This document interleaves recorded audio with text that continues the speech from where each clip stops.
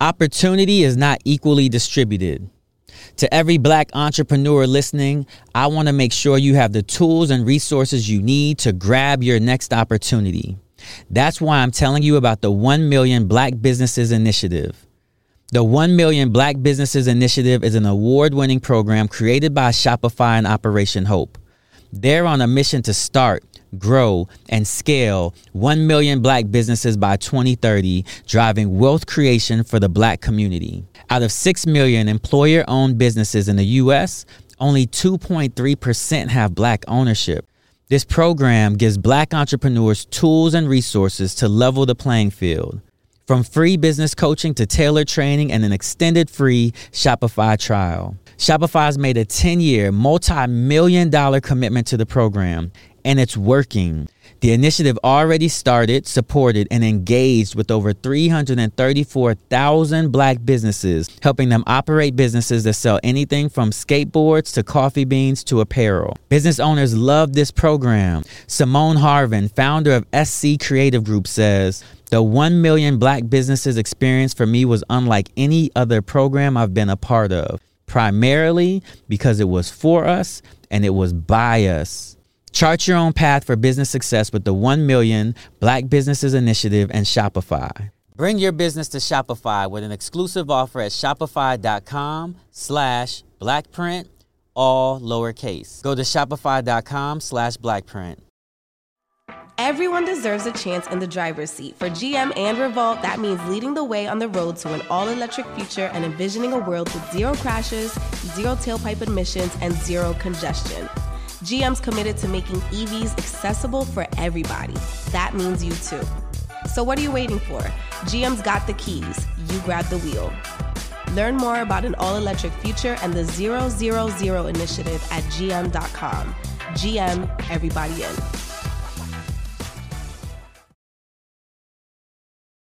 But for that shift, it was, am I going to be mad at myself if I never try?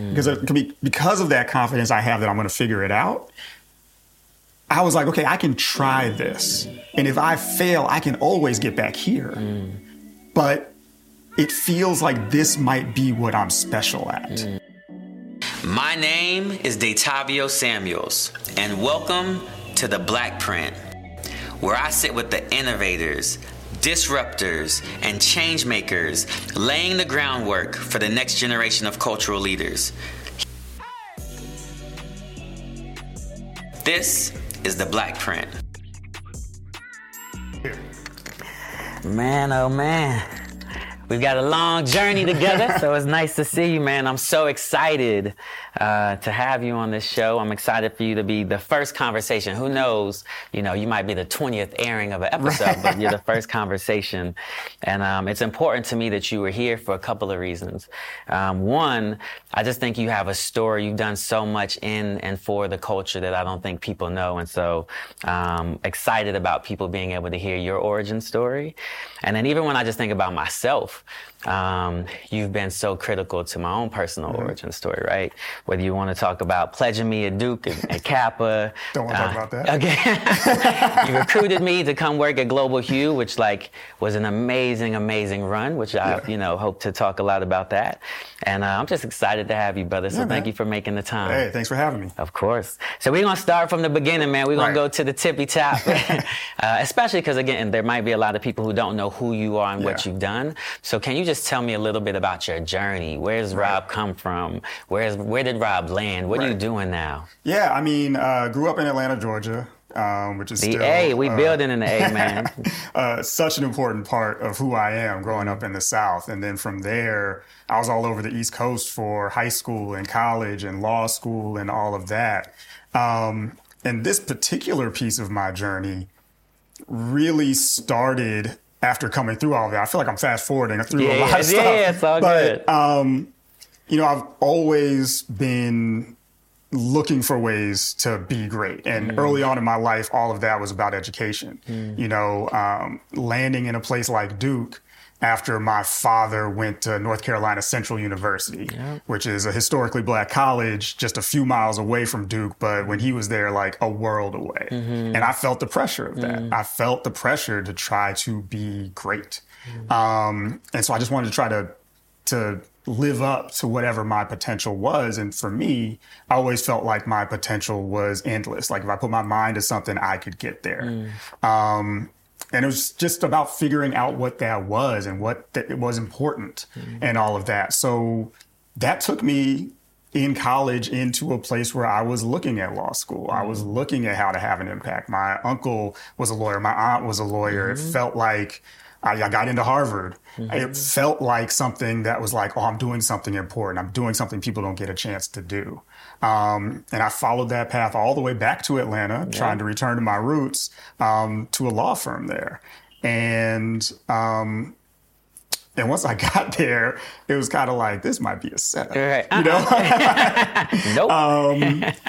Because I was looking at the career path. I was looking at the path I was on. And even though I was young and I was new, I was looking 8 or 9 years above me at the folks who were already doing what I was trying to do.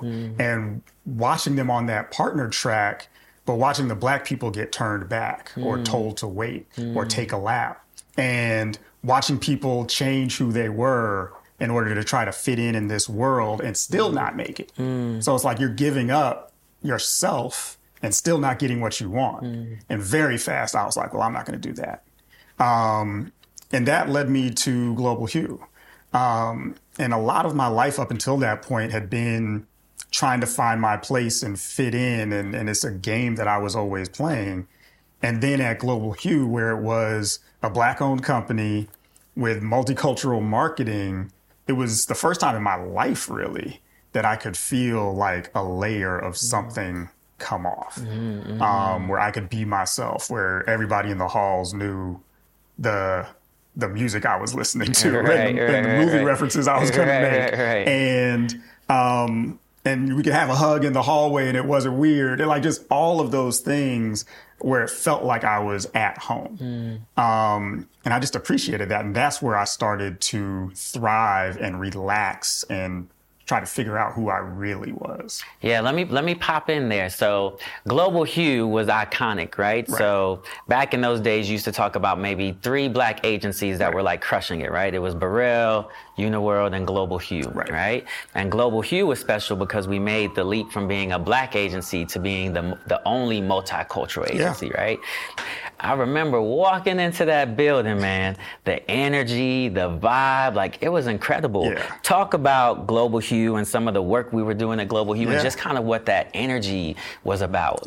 So when I came in, and I didn't know this when I came in, they had to repitch the Chrysler account. They were just the Black agency for the Chrysler account. And there was a full-on assault by all these other agencies trying to steal it from them, basically. So they added a Latino ad agency. They added an Asian ad agency. They were trying to figure out how to make it all work. And when I got there, it was kind of a situation where I thought, okay, I'm joining something that already has momentum, that's building, that's going someplace. In reality, we were on the tipping point of if we lose this, everything goes away. Headed for self-destruction. And we were on that edge for a long time. I mean, we were always on that edge because of what we were doing and what they would allow us to do. But going there and having to figure out how to put those companies together and grow that company, when I got there was 70 or 80 people. At our peak, we were over 300 plus, in New York and in LA and in Texas and all these places.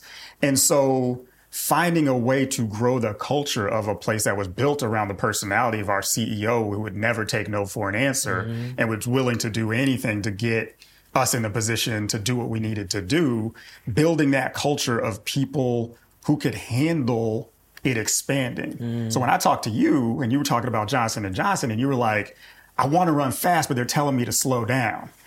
And I remember telling you, I was like, this is a place where we're never going to tell you to slow down. 1,000%. And I finally found a place where everything feels possible and they will give me as much responsibility as I can handle, sometimes more, and we can grow and we can build something. And so from there, landing Verizon, which was the biggest multicultural account in the country. On the planet. Yes. Landing Walmart, which is the biggest advertiser on the planet. You know, building to that place to eventually getting to that place where we get the Jeep general market account, where we have been doing the kind of work that touched so many people that was just like, don't just talk to Black people about Jeep, talk to everybody about Jeep. And that felt like revolutionary at that time because nobody had ever been given that chance before. Yeah.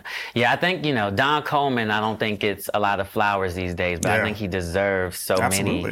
Creating the first multicultural agency, we would have claimed to be the first multicultural agency to win a total market account. And to your point, total market, it was Jeep. And we were doing Jeep global in the beginning. And we just took our multicultural lens and applied it to the Jeep brand. We took it from white dudes who are in the mountains, just going around in rivers to like Black people in Jeeps in the hood and in the urban streets. And we just watched the business soar. And to be the ones to get that multicultural account starting as a Black agency. Because everybody else was trying to reverse engineer it from a white agency. That's right. And be in control. And, one of the things that Don always did, he bought his stock back in the middle of a deal. He sold his stock to be part of the conglomerate and realized that that wasn't going to work for us. And in the middle of that relationship, bought his stock back and bet on himself in that environment where it would have been easier to just plug yourself into the system, take your piece and go. He said, no, we're about to do something special.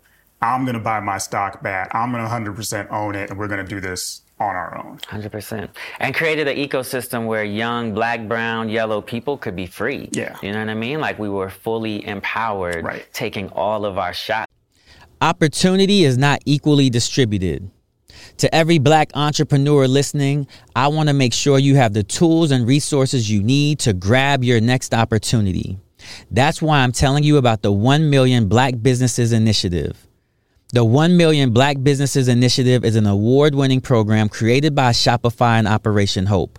They're on a mission to start, grow, and scale 1 million Black businesses by 2030, driving wealth creation for the Black community. Out of 6 million employer-owned businesses in the U.S., only 2.3% have Black ownership. This program gives Black entrepreneurs tools and resources to level the playing field. From free business coaching to tailored training and an extended free Shopify trial. Shopify's made a 10-year, multi-million-dollar commitment to the program, and it's working. The initiative already started, supported, and engaged with over 334,000 Black businesses, helping them operate businesses that sell anything from skateboards to coffee beans to apparel. Business owners love this program. Simone Harvin, founder of SC Creative Group, says, "The 1 million Black businesses experience for me was unlike any other program I've been a part of, primarily because it was for us and it was by us." Chart your own path for business success with the 1 Million Black Businesses Initiative and Shopify. Bring your business to Shopify with an exclusive offer at shopify.com/Blackprint, all lowercase. Go to shopify.com/Blackprint. I think one of the reasons I'm so passionate about enabling creatives, and I talk about Black creatives, to be their freest selves is because I grew up in that system where someone let me be my freest self, right? I was 26, 27 years old running businesses, you know what I mean? Like, I think I might have been 30 years old when y'all handed me the Jeep account. I was running the Jeep account in the U.S. as like a 30-year-old kid, right? It was such a blessing. It's opportunities before you know you're ready for them. For sure. Like I can tell you I was not ready. I felt like I was not ready. My uncle he's been general counsel at Coca-Cola. He's been, he's worked in government. He's worked in all these corporations. And I was a little over a year out of law school. And I remember when I got the job at Global Hue as general counsel, a year out of law school for 28-year-old GC. I was crazy. Not even. I was probably like 25. 25-year-old GC. And my uncle was like, I wouldn't give you that responsibility or pay you that, but I guess good luck, you know? And it was just like, but that was a place where you could figure it out. Absolutely. And there was no, I mean, there was no lawyer there when I got there. So I was better than nothing for sure. And it's just the opportunity to grow. And from being general counsel, growing into operations, learning how that business worked, being part of the negotiation to buy our stock back. It was just me, Don, and Interpublic Group, which is a multi-billion-dollar company, being in that room to have that negotiation at the age I was. It made it so I'm never going to be scared of anything. Being in the small room of people, of 3 or 4 people, where you've got 300 employees trying to figure out how to do the things you need to do to keep everybody's jobs, who to let go of, who to keep, how to strategize about that. I'm not going to, there's not a lot I'm scared of after that. I always say the spirit of the leader runs through the organization, and Don Coleman was an ex-football player, so he played smash mouth football, right? So everything he did, it was competition. We were never going to be afraid to go into any room up against any. We beat Wyden, Kennedy, Richards Group, whoever it was for the Jeep business. We took our stock back from we were not afraid of anything, and I think it's because we had a leader who was down to compete with anyone. Okay, I want to shift a little bit in this Global Hue world, because at Global Hue, you had a very specific title. You were kind of like a co-COO, right? You were handling legal, IT, operations, all of those things. But what many people didn't know at that time was that you had a huge creative bent to who you were. And you were doing creative work outside of the office, but people didn't know that, right? And so, talk to me about, at the time, did you want to be creative at Global Hue? Did you want to be lawyer, operations, IT, and creative? Or were you comfortable just doing the creative stuff on the side and letting Global Hue be what it was? I mean, that kind of goes all the way back to the beginning. So growing up, I loved to read, and I loved comic books, and I loved television, and I loved listening to stories. And so I kind of had this innate thing inside of me of how stories work and how stories got told. In high school, they really invested in teaching us how to write and be creative. And it just felt like something that I did and I liked. And then I got to Duke once again, which feels like, my parents had gone to college, but it feels like here's our opportunity for our family to be in the big times. And when I first got there freshman year, I was taking creative writing courses and drawing courses and acting classes and all of that.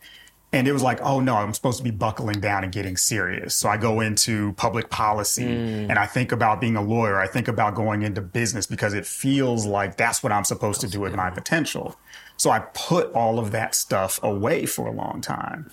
And at Global Hue, being in that creative environment again, watching our creatives come up with spots and go out and shoot them and be the people who get to play Xbox all day and have the newest tracks and get to work with Lenny Kravitz and all of that stuff. It's just like, I know all of those things. I know how to tell a story. I know what feels right. That's where I should be. But as you know, the suits and the creatives are two different people, and I was as suity as they got. I was the dude who I felt like a cop walking into every single room I walked into, no matter how cool I tried to be. I was cool as sneakers, but people still say you suited up. Yeah. I was the man as far as they were concerned. But the man in a bad way. The man in a bad way. I'm the dude who's sitting behind HR when you're about to go home. Exactly. Nobody wants to see me. Exactly. I'm the coach that asks for your playbook when you're about to get cut from the team. And because that was my responsibility. But I knew I had this creative voice. I was building this comedic voice. I knew I wanted to get back into storytelling. And so finding a way to tell those stories. And I didn't know it was going to be television. I thought it was going to be books or something. I just had these stories of worlds I wanted to see and things I wanted to talk about. And that environment encouraged me to just start writing that stuff on the side, to put myself out there a little bit, to figure out what my voice was and start writing. And once I discovered television and once I had a couple of people say, you might have something here, I just kind of jumped in full bore. So let's talk about that leap, because I remember, I think maybe you called me. I don't remember if you called me. They're going to find out from this show, my memory is trash. I don't remember if you called me on the phone or if you called me into the office, but I remember the conversation was, I know I recruited you to come to Detroit. And I know that we're having a great run here, but I'm about to be deuces, two fingers up, right? And at the time, I mean, I don't know how much money you were making, but y'all were making we're doing all right. A ridiculous amount of money. And for me, it was so interesting to see someone who had a very established career, who was making more money than, I'm going to guess, 99% of Americans, 98% of Americans, and you were literally willing to make the leap to go from 100 to 0 and start from scratch. Tell me about what drove you to make that leap, that there's so much risk involved in making that leap. What made you feel comfortable about making that decision? Because so many people, there are people who are making $50,000 a year who won't leave that to go do something that they love. And so what convinced you that not only should you, what convinced you to do it and that it was going to be okay if you did it? I think it's two things. One, I don't know if I knew how big of a risk it was because I was always good at figuring it out. And I had always been able to just trust my resume. And if you let me in the door and you have a conversation with me, I know I'll get the job done. And that's what I thought this was. I thought this was, I'm going to learn how to write scripts. I'm going to make them good. Somebody's going to see them and I'll get the same opportunities that I've always had. Because when you go to the schools that I've been to, when you've had the jobs that I've had, people will at least talk to you. And I always relied on that. And what's interesting is smaller things. I don't have a big risk profile. You definitely do. I don't, right? Rob is not a risk taker. Exactly. You follow the rules. Yeah, I follow the rules. Yeah. But for that shift, it was, am I going to be mad at myself if I never try? Because of that confidence I have that I'm going to figure it out, I was like, okay, I can try this. And if I fail, I can always get back here. But it feels like this might be what I'm special at. And I have to at least know if that's true or false. If it's false, I'll come back and get a regular job again. But if it's true, it might unlock something special. And I was willing to take that leap. Now, at the time, I was married at the time. I had a 5-year-old and one on the way. But once again, it felt dangerous. And there's part of me that didn't realize how much I was actually starting over. That I was in my mid-30s and rewinding it back to my mid-20s, basically. 100%. Or that I watched all of my peers who had 8-10 years of building the same way I did get to build from 10 to 20 when I was going to start back at 0 and have the jobs that kids coming straight out of college are trying to get and the opportunity. I'm competing with people for the same opportunities. And again, I thought I'd be able to rely on my ability and that someone was just going to slot me in. But rapidly realized it's a hustle business. Yeah. So I want to talk about that hustle, but I want to pull one theme through, right? Yeah. So if you listen to your story, a lot of it is you being in places and feeling like you were always trying to optimize to be your best self and recognizing that certain spaces weren't going to allow you to be it, whether it was at the law firm or even at Global Hue where you were, we were touching the culture. We were creating the culture, but still you weren't feeling fully optimized, right? So you make this leap. Okay, so you moved to LA. Your wife, kids, all of that stuff. You get a job immediately or no? What happened? No. So when I first moved out here, that was kind of the digital explosion. It was when YouTube was investing in the YouTube original channel. They dumped $200 million into real creators to try to figure out what it was. So there was money floating around town a little bit. And through some of the stuff I had done, I hooked up with Reggie Hudson. If you went on a road trip and you didn't stop for a Big Mac or drop a crispy fry between the car seats or use your McDonald's bag as a placemat, then that wasn't a road trip. It was just a really long drive. Ba-da-ba-ba-ba. At participating McDonald's. And his producing partner, Byron Phillips, from House Party and Distinguished Gentlemen and Great White Hype. And for me, he was one of my idols. He had made some of my favorite stuff. So I'm it's crazy. Reggie Hudson is talking to me.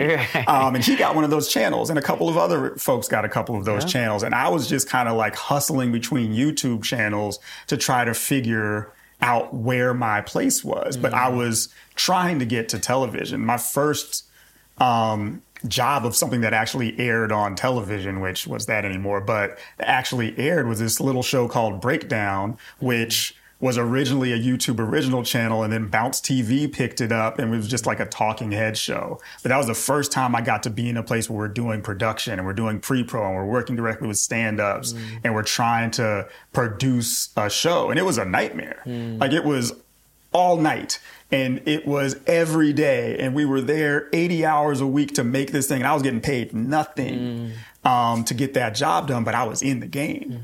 And then from that, I got into the NBC Writers on the Verge program, which thousands of people apply. They chose 8. And that was another kind of stamp of approval of I'm on the right track. And the first spec script that I wrote got me into that program. And honestly, I felt like I had made it. You know, I was like, oh, okay, I'm in this program. They're going to throw me on Parks and Rec next season, and off I go.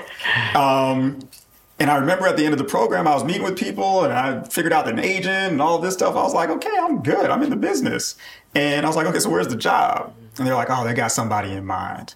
And I was like, who do they have in mind? I'm in the program. It's like, there's 8 of us. You know, I got to be one of those people, right? I killed this program. Again, just relying on my effort and presence and all of those things.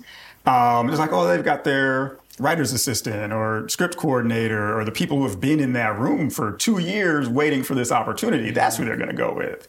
And that's when I learned that it wasn't just me working hard by myself. I needed to get out there and meet people. I was coming to an industry in LA. I didn't grow up here. I don't know anybody here. I don't know how this business works. I didn't, you know, grow up with folks.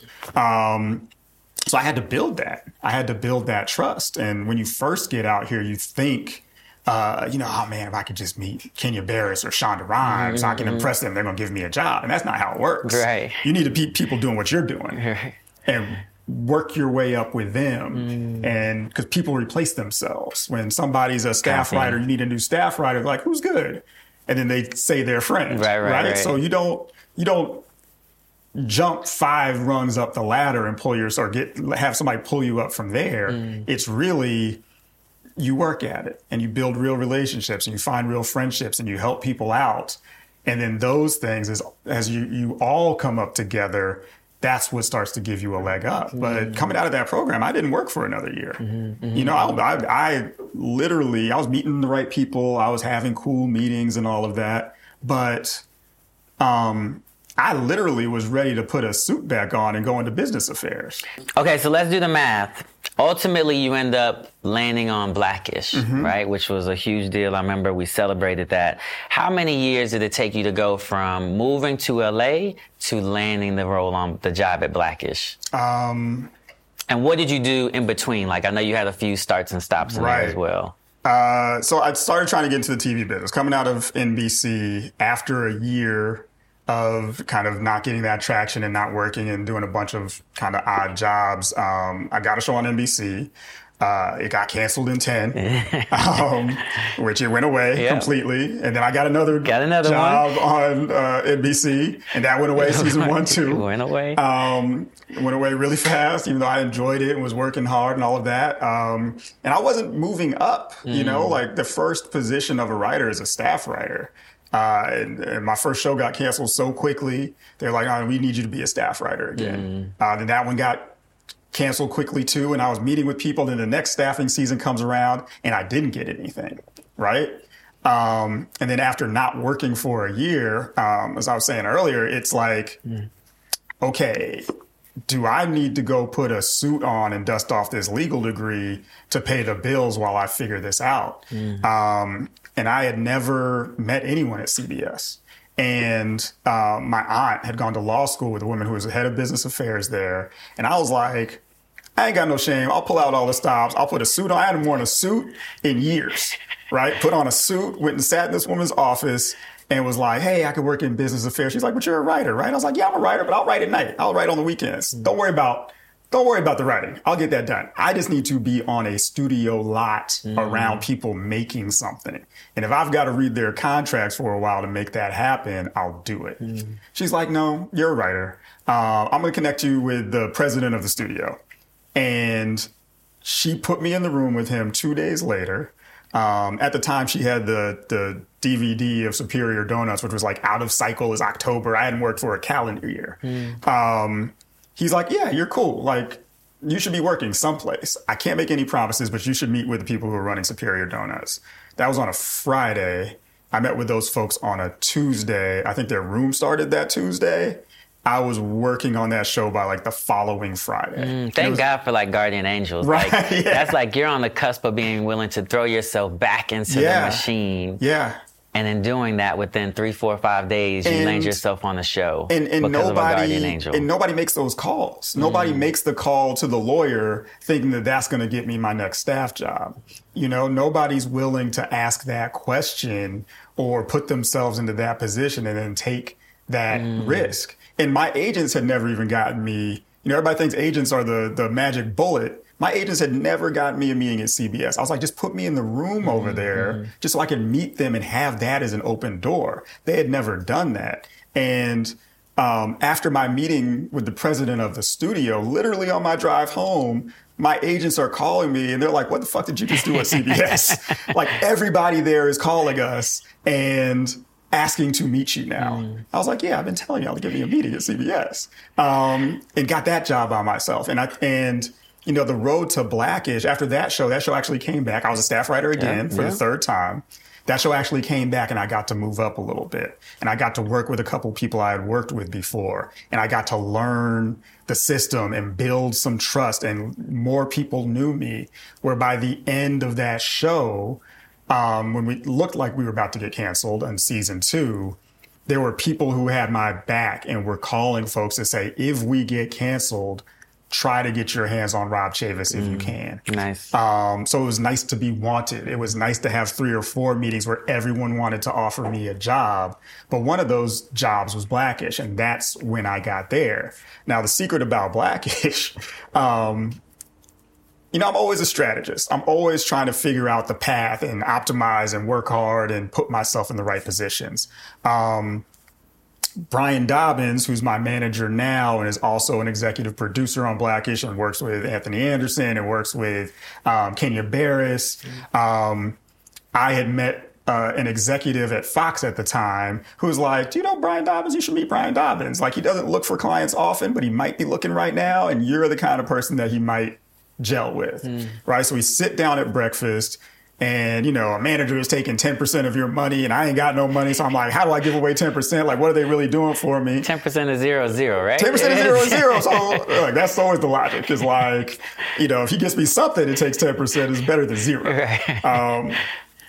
But in my mind, I'm like, okay, well, he knows the folks at Blackish. He's going to give me a meeting on Blackish. And he did. Because the second I read the Blackish pilot, I wanted to be on that show. But didn't know anybody, didn't have those connections. You know, met with Kenya, I think at the end of season 1 of Blackish, right when they were starting to move stuff around. I think they had just put them up against like Empire or something. They were freaking out about that. They're like, there's only 2 black shows on television. Why are we on at the same time? They can only be 2. They can only be 1. Right. Wednesday night is Black night for everybody. But what I didn't know and what I had to learn is, even after Global Hue, even after the law firm, even as I came to get this job, I'd been taught my whole life to try to figure out what the culture was and fit in, right? And in writing, I used to have this thing I used to call my my writer's costume.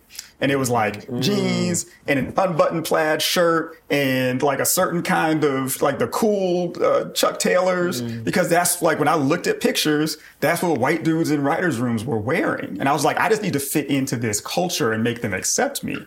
And I didn't get my first job until I had a meeting and I was like, no, I'm wearing my J's to this meeting. Like, I'm going to be me. If that's not what they want, then it's not going to work out anyway. But when I got to Blackish, I was still trying. Everybody loves McDonald's fries. So yes, you accused your mom of stealing some of your fries on the way home. But the bag did feel a little light. Ba-da-ba-ba-ba. Trying to like, I can fit in this environment. And so, you know, Kenya is somebody who, one of the reasons the show is so good is because he wants people to talk about their real emotions. So he'll lob a topic into the middle of it of the room and then be like, okay, Michael Jackson's a monster. What do you think? Right? He's like, no, he's not a monster. He was brought up. It was Joe's fault, right? Somebody says it's Joe's fault. Right. Somebody says, I think he is a monster. And push everybody until he sees if you're going to back down. So it's like, okay, you believe it's Joe's fault, right? How's it Joe's fault where they're making push you? And if people will dig in and have a perspective, then all of a sudden, and everybody gets animated about it, all of a sudden, this is a conversation we can have on TV. Because we don't need one perspective. We need 5 perspectives. We need Ruby to have a perspective, and Pops to have a perspective, and Dre to have a perspective, and the kid to think this way. And he knew he had that when there were 4 or 5 black people who disagreed about it. It wasn't like, no, this is what black people think. Let's go do this thing. It's like, no, spanking is bad. Saying the N-word is bad. Right. No, it's good. Right. Let's talk about it. Let's really find a real place. And I wasn't willing to have those conversations yet. So that's at the end of season 1. I go back to the end of season 2 and try to do the same thing. And it doesn't work then either. So I don't get to Blackish until season 5. And I had those shots, and I had to work on other shows, and I had to learn to be myself and stand up for myself, because that's the only place good stories come from. And you can't think about what might be funny and think of a situation of like, what if the sandwich is, has mustard? You can't build story from there. You're like, oh no, this is what happened to me last weekend. This is what it feels like when I apply for a loan. This is what it feels like to go with my daughter to a private school, and everybody knows my name because I'm the only black family, and we live right across the house from this school. And I feel like people are judging me because I don't feel like my career's on track yet. And I have shame because I can say I'm a writer, and then they say, what show are you on? And I'm like, nothing. Nothing yet. Nothing yet. It's coming. And what does that feel like? And where do you feel like a fraud? Where do you feel like you're still building? And especially in a creative environment, how do you build past that? So I didn't get that job until my 3rd try. And I loved the show from the outside before I actually got a chance to step in there and be in that room and help tell those stories. It's so crazy because, right, like the whole first part of your story is about how you're searching for the place where you can be your authentic self. Right. But even throughout the story, you're not being your authentic self. You're trying to match and look the way that the white boys in the writer's room look like, right? You're learning to develop a point of view that is your point of view that you can anchor and hold. And it's not until you decide to be your authentic self, to develop your own point of view and be willing to fight for it, that you land this big job, right? What was it like working on Blackish? It was amazing, man. On my previous shows and in my previous jobs, especially in television, it feels like, look, there's a lot of shows where I was the one black guy on the show and there'd be one black guy on the show. And I'm just like, well, let me defend this tiny island of blackness, for the show, and make sure this character doesn't play themselves or we don't do anything stupid. And they look in the credits and they're like, well, Robb Chavis was there. It's his fault. And Blackish was the first time I felt like I could use all the parts of me, where my entire story mattered. It wasn't just like, Bad Judge was a legal show. She was like, here's a guy who's a black lawyer, even though the character is the bailiff, hopefully, he's going to have some perspective on this. Or, these guys own a donut shop and there's a young black guy who works with an older Jewish man, the store owner, in a gentrifying part of Chicago. What does it feel like to watch your community go away around all of these people and deal with the cops and all of that? It felt like I was taking slices of myself. And, Blackish, Anthony Anderson plays a character who worked in an ad agency and, is trying to raise his kids black in an environment where he's not sure they're going to get all of that, and is married to, a high-achieving, high-powered wife who went to a fantastic school. And just all of these parts of my life felt like I could play them out. I felt like I had a billion stories I could tell. I felt like if you start a story, I could tell you what they think because it's actually how I feel. And I could just put that on the page. And learning how to evolve that and deal with that. And as I moved up through the ranks, having more not control, but influence on the kinds of stories we could tell and getting the best out of other people and pulling those stories out of them so that they could show up.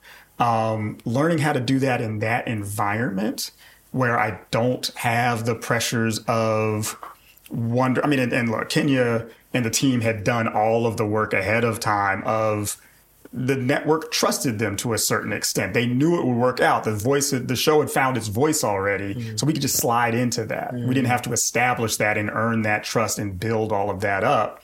So I had a sandbox that I could just play in. But learning in that kind of environment where it felt free and the actors knew what they were doing and knew who their characters were was so freeing and different that, it being over now, I don't know if I'll ever be in that environment again. And, hopefully I can build that environment on my own show or like whatever that is.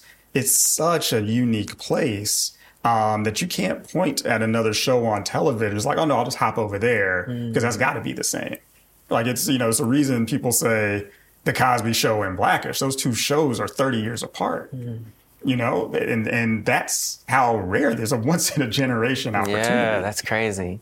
I want to jump on that because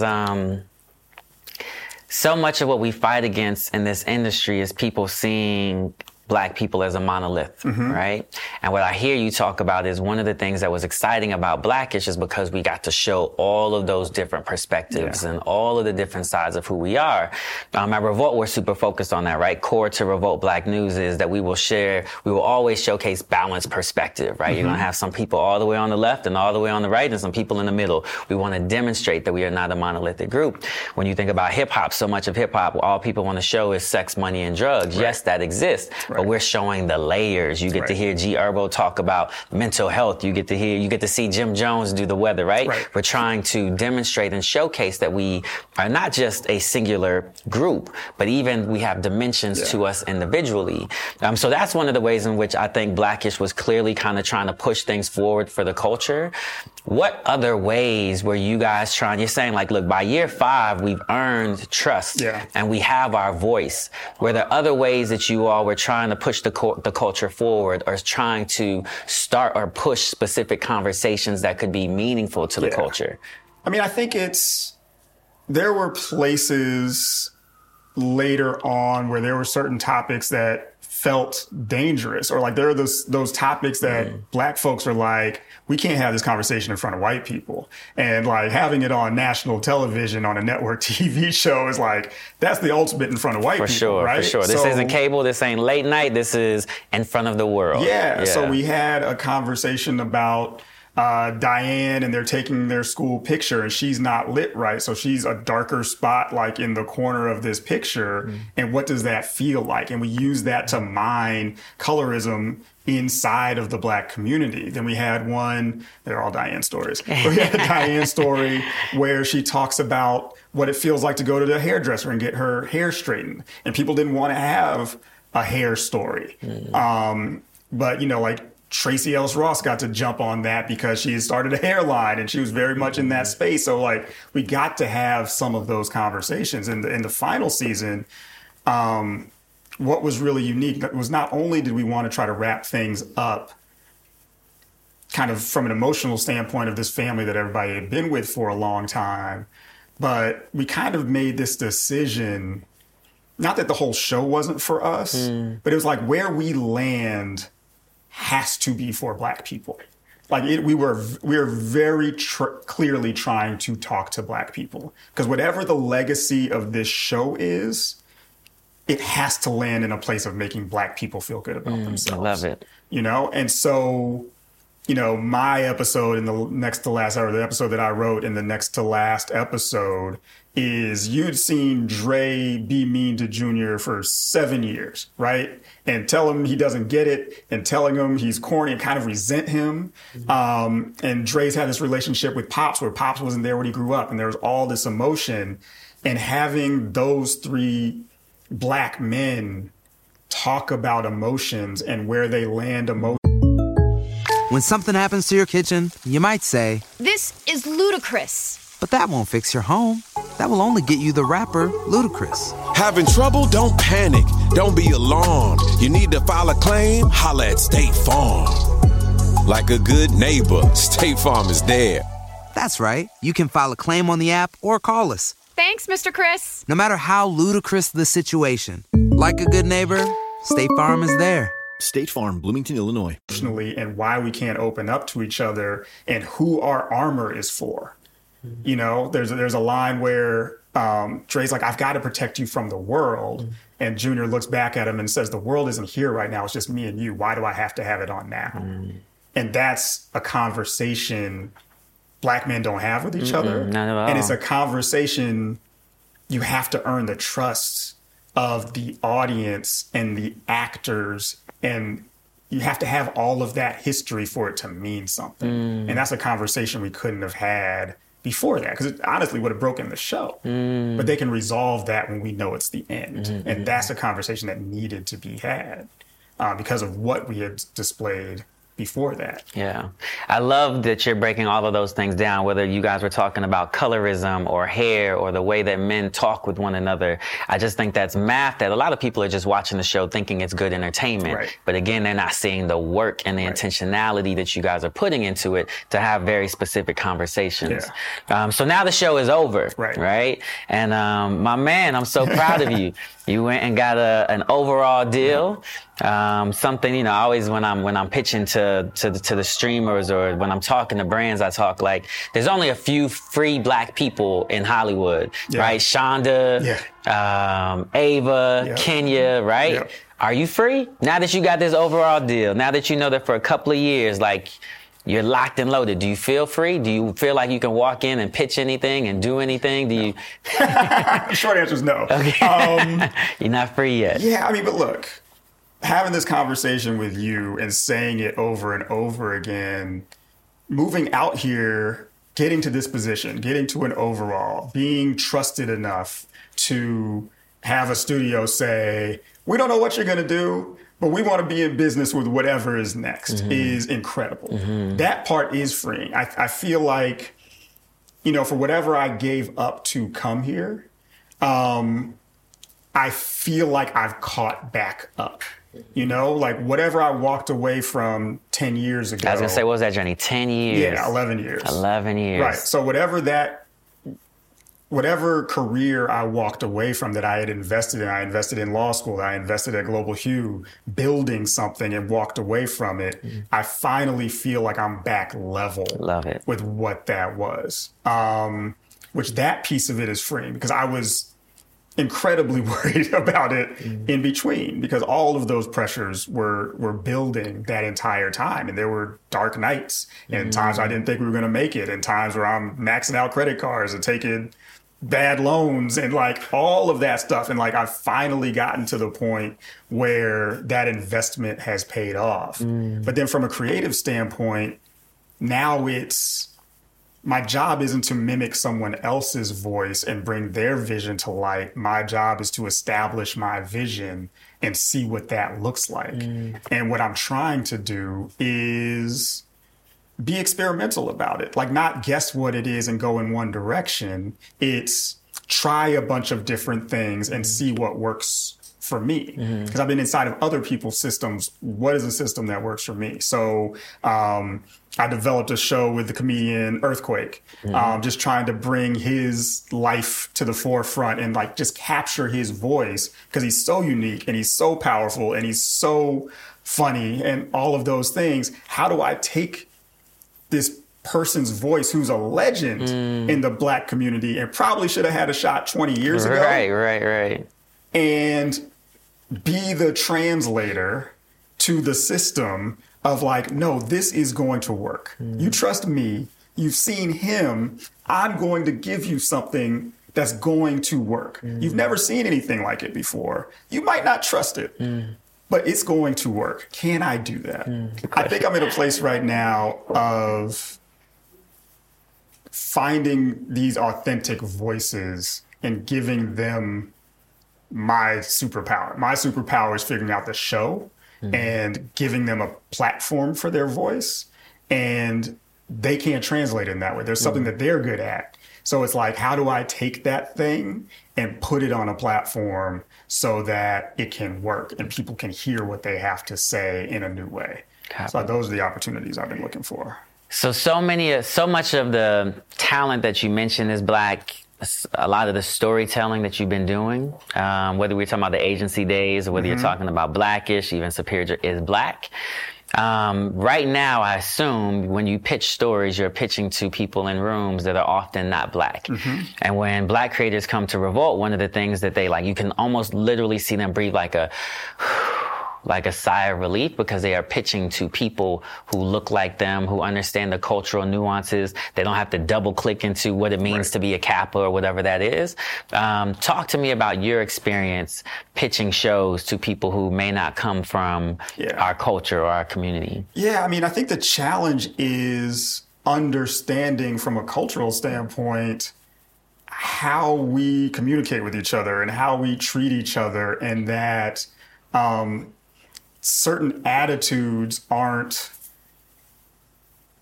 the way we could talk to each other and be mean or cut straight to the point or break down your worst fear, right in front. Like, we know you well enough to know exactly what's going to cut you the deepest. And I'm coming for it. Right, and I'm coming for it. I'm coming for it. And we're going to be cool after that. And, so a note of, is this person too mean? Or why would they say that? Or is that controversial?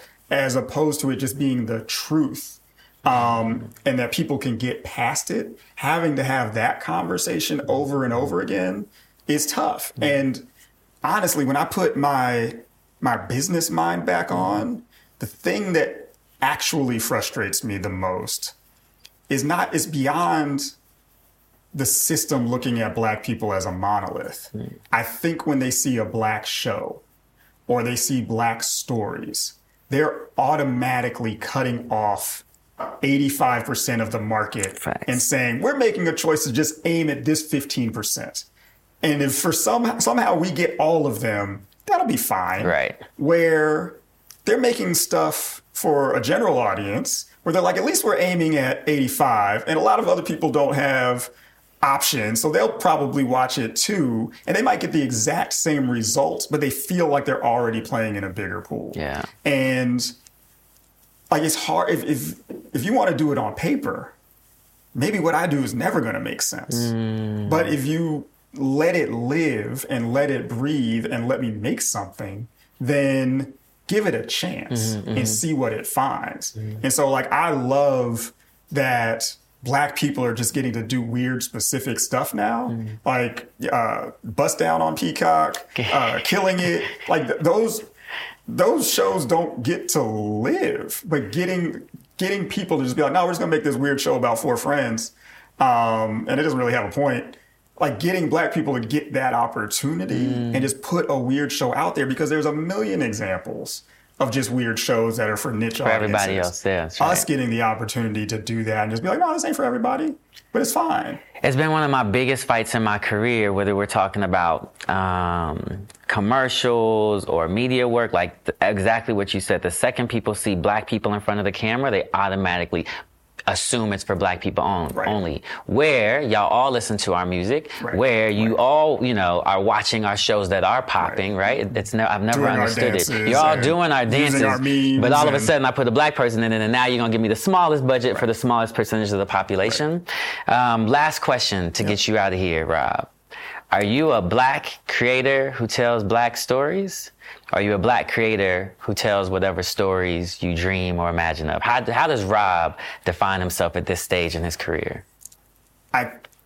Hopefully I can be both, because the stories that I dream and the things that I feel and the things that I notice and the experiences I have are never going to not be Black. But our experience, as specific as it is universal. And if I can bring that and I'm allowed to tell those stories, I think they can touch more people. So give me the shot. Like, if it's a time travel show with aliens, nobody's ever traveled through time or dealt with aliens. They let white people make that show all the time. Right. I'm Black. I'm going to have a perspective of what that's like. Yeah. Let me make that show. Yeah. And maybe aliens feel like black people. And maybe I could pull from that to have that perspective. Yeah. You don't require them to tell stories about where they come from. Allow me to use where I come from to tell universal stories. So hopefully I can land there. In other words, don't pigeonhole me. Right. Right? Like I'm trying to kick. Who needs an alarm in the morning when McDonald's has sausage, egg, and cheese McGriddles and a breakfast cutoff? Ba-da-ba-ba-ba. The whole door down. Man, this was a phenomenal conversation. You know, one of my favorite quotes is, people see you on the mountaintop, they don't see you on the climb. Yeah. There's a lot of people who are going to look at Robb, who's got a multi-year deal at CBS, and have no clue what it took to get here, how you dropped from 100 to 0, took 10 years to land ultimately where you dreamed of landing. And so I just want to close by saying, A, thank you for being here. B, I'm so proud of you. And C, I can't wait to see what you do with this overall deal, man. I appreciate you, man. King. Love. I love seeing what you've done, man. I picked you up when you were just a skinny teenager in college. Yeah, we probably made it like 17. I was probably like 17. You were young, man.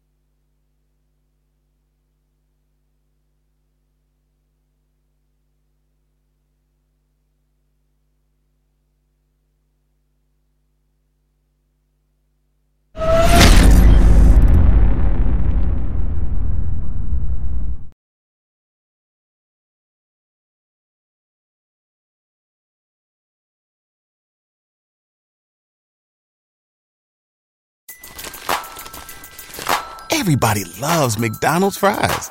So yes, you accused your mom of stealing some of your fries on the way home. But the bag did feel a little light. Ba-da-ba-ba-ba.